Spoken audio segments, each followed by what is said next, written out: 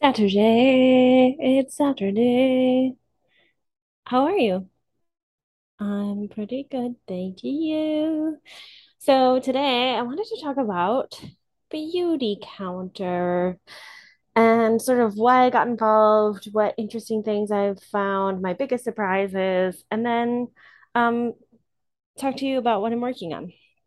So I'll probably have some more podcasts about like learning how to be an entrepreneur, learning how to be in sales. But this, I just wanted to give an overview of why I joined the company, why I'm still with the company this many years later, um, and just tell you my story.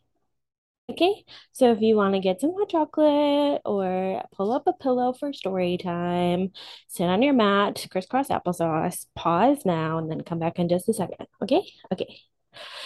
So I was introduced to Beautycounter from my sister, Anne, and she had been introduced to the company through a friend who had an online party. And at the time that my sister was first introduced to it, she was like, "Oh, this is a lot of information. I can't really deal with it right now."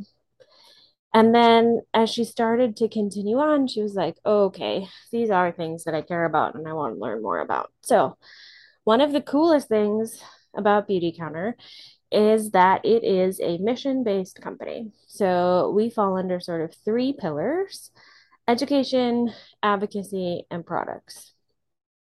And so what we want to do is help to educate consumers to know more about what is going on in the body care and cosmetic laws, right? So my sister finally started to look at her products and she was going through them and she started asking the person that was working for Beautycounter a bunch of questions. And then, sort of on a whim, that person asked my sister, because my sister was interested in a few products, if she would host an online party. And she did. And she invited me because, that's what you do to sisters. And at that time, I had really had nearly no introductions to any companies like this. Like, I know that they're prevalent specifically in like mom circles, but in my theater single person life, like I wasn't inundated with different companies. I didn't understand how a lot of them were kind of fishy. I didn't have any basis of knowledge about like how many people think they're scams and how much money some people have to pay to get into them. So I was blissfully unaware of many things. So at this time, I had been a couple years into living in the East Coast and I was having a bunch of skin issues. Um, Change in climate, change in anxiety, change in diet. Like my whole world for the last 2 years has just been upended and thrown in a tornado. So I was like, oh, okay, I'll try two products and support my sister. And what actually got me to the hook to actually making this purchase is my sister said to me, "Oh, I'm close to getting a couple more host rewards. Were you going to order?" And I was like, "Oh, yeah, I guess I will." And then I went and ordered, and then she got more host rewards. So I tried the two products and I was pretty amazed. And I had already been pretty amazed that the information I learned at the party were not things that I had ever learned before. And at that point in my life, I had already put in 5 years of working at Whole Foods during my college years. So I felt like I was a pretty well informed consumer. I feel like I had a pretty good handle on like what chemicals weren't great for us, what needed to be organic and didn't need to be organic and blah blah blah blah blah. But I had never heard anything about regulated regulations in the cosmetic and body care industry. And then I was flabbergasted to hear that there were much stronger regulations in Canada and even stronger in the European Union. And not by like a little, right? Like hundreds of chemicals that these countries have banned that the United States has been like, meh, it's probably fine. So, just to give you some number comparisons, when I started in 2016, the US banned 1 dozen chemicals in the entire body care and cosmetic industry. Canada banned 600, In the European Union banned it 1,200. Yeah, that's a big problem because you know why they banned those chemicals and those ingredients is because they had scientific data that showed that it wasn't super great for us. Okay, so I liked the two products that I tried. And my sister, again, she just plays such a pivotal part of my entire life, right? Sisters, they do that. So my sister was the one that was like, hey, I kind of think you should probably look at this business opportunity. She said very specifically, because she had actually just gotten out of a direct sales company, and she was like, I'm not ready to sign back on another one, but I think that what they're doing is really smart. So I was like, huh, never even thought about doing anything like that, but I did really like what they were doing. Like I just liked the vibe, I liked the message, I liked the two products that I tried. And so I asked the person who introduced my sister and me like a bazillion million questions. And it wasn't very many dollars to sign up. I don't remember at the time what it was. I think it was probably 100. And so I signed up one day. What I came to the conclusion in my sort of pros con list, because I love a good pros cons list, was that there was literally nothing to lose. Like, even if I didn't like it at all and I didn't want to do it anymore, if I had a discount for that amount of time and I got to try a few more products and see how good they were, it would be worth the $100 for the discount for 6 months. Bam, done. All right. So I've started. And it is a little overwhelming because all of a sudden there's like, things that you can do to run a business. And my mentor, Liz, who introduced me and my sister to the company, did her entire business online, which was really helpful for me working in theater at this point because I had so many contacts all throughout the world, mostly country. I guess I shouldn't say world at that point. And but I didn't know what I was doing. um, but I just kept doing it and I kept telling people why I thought it was important, and a bunch of people listened to me. And a bunch of people cared about what I cared about, that this information wasn't being talked about, and that there were people making products that knew they were bad for us and they could just sit on the shelf and nobody knew, right? Like we just sort of have expected that it is okay for us to buy and use if it's sitting on a shelf. And this was showing me that I was wrong. And one of the big things that I learned was that I never even thought, like, I never even second guessed that I should also look at my laundry detergent. I just bought the laundry detergent my household had bought because I had sensitive, weird skin. You know what probably was is that I was allergic to other chemicals in the other detergents. So that is how I started in 2016. Here are some things that I wrote down in a list of no important order of what some of my biggest surprises have been along the way. For me, early on, and even still today, it is the only job that I have ever gotten paid for how much I worked. And let me be more specific about that. So, for me, if I work really hard for an X amount of time, my paycheck reflects it. If I don't work very hard for a time, my paycheck reflects it. In theater, if and one contract, if I work really hard for 4 weeks, it's the same paycheck as the 3 weeks in performance where I'm not working as hard. So this is the first time that like what I put in was what I got out. And that was amazing to me. It was amazing to see like, yeah, on my busier weeks, I don't do as much because I don't has as much energy. And the weeks I do have more time, I do more. And it's amazing. So it's a business that I truly can like pick up and put down as my life needs it to be.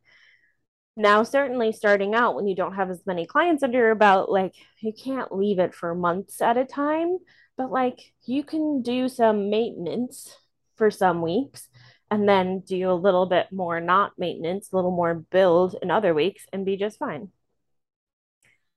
I found something that I really cared about in a way that I didn't expect. Because for me, it was more important that as many people as I knew got this information and didn't continue to spray sunscreen that's not good for them all over their kids. And that was something that I was really proud of being able to help people learn, help them switch their products to different companies, whether it's ours or another one. But it was really just a catalyst for like all things reducing your toxic load. And that's important work that may never end the way that we are. I was surprised that there were so many like-minded people that were doing it with me, whether they were on my team or other teams. And some of the friendships and partnerships have been really amazing, especially during the pandemic. And then I'll give a little shout out. She'll probably come on the podcast later, but my work bestie for Beautycounter is my dear friend Eva.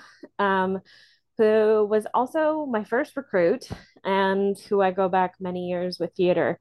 And she and I have become incredibly close, and she truly has been a rock for me, certainly during the pandemic and even before. And we talk nearly every day. And I do really give mad props to this business as part of the reasons why that all happened. All right, so here's two things that I'm still grappling with as I build this business. And one might be a surprise, but I still sometimes grapple with being like a content creator. Like, as I sit recording this podcast on Zoom, but it is still kind of weird for me sometimes. Like I feel totally comfortable sitting on my couch, like posting a cute photo with a good quote. But then like somebody comes up to me in person and is like, "Oh, when you wrote that thing about this thing, that really meant so much to me because I felt the same way when but like sometimes I forget that people read what I write, and I know it seems really silly, but I get like kind of awkward, and then I feel like I should be proud that people resonate with what I'm saying, but also that I'm like, oh, people are listening. Okay, so that's one thing I'm still grappling with, and then the other thing I'm still grappling with is just very honestly being in sales. I had a pretty big mindset shift. And I will absolutely credit this guy that I dated for a couple months when I was starting this business because I was starting to see some success. And I was like, oh gosh, how cool is it that I'm going to be able to pay for my products? And he was like, but also you can make more than that. I was like, yeah, but I don't really care about that. I just care that I'm making enough for like what I want to be buying. And he was like, why wouldn't you want more than that when more than that is possible? And you've already said how easy it could be if you wanted it. And it was such a big light bulb of like, oh, right. The rest of the world doesn't operate in just meeting their basic needs is all you need to do. And that was such a, is such an artist thing, is such a theater thing. And this was that was a big mind shift for me, was that I could really go after it and make a huge contribution to my life, which it has. And it wasn't sunshine and roses every day. And it can be really hard to have people not want to listen to something that you find really important because of their preconceived notions of what kind of a business this is. But being okay with making money and getting so many positive responses back from how the products have worked for people and how much, they didn't know that a moisturizer could make their skin so soft, or they had no idea that a lipstick could feel so good.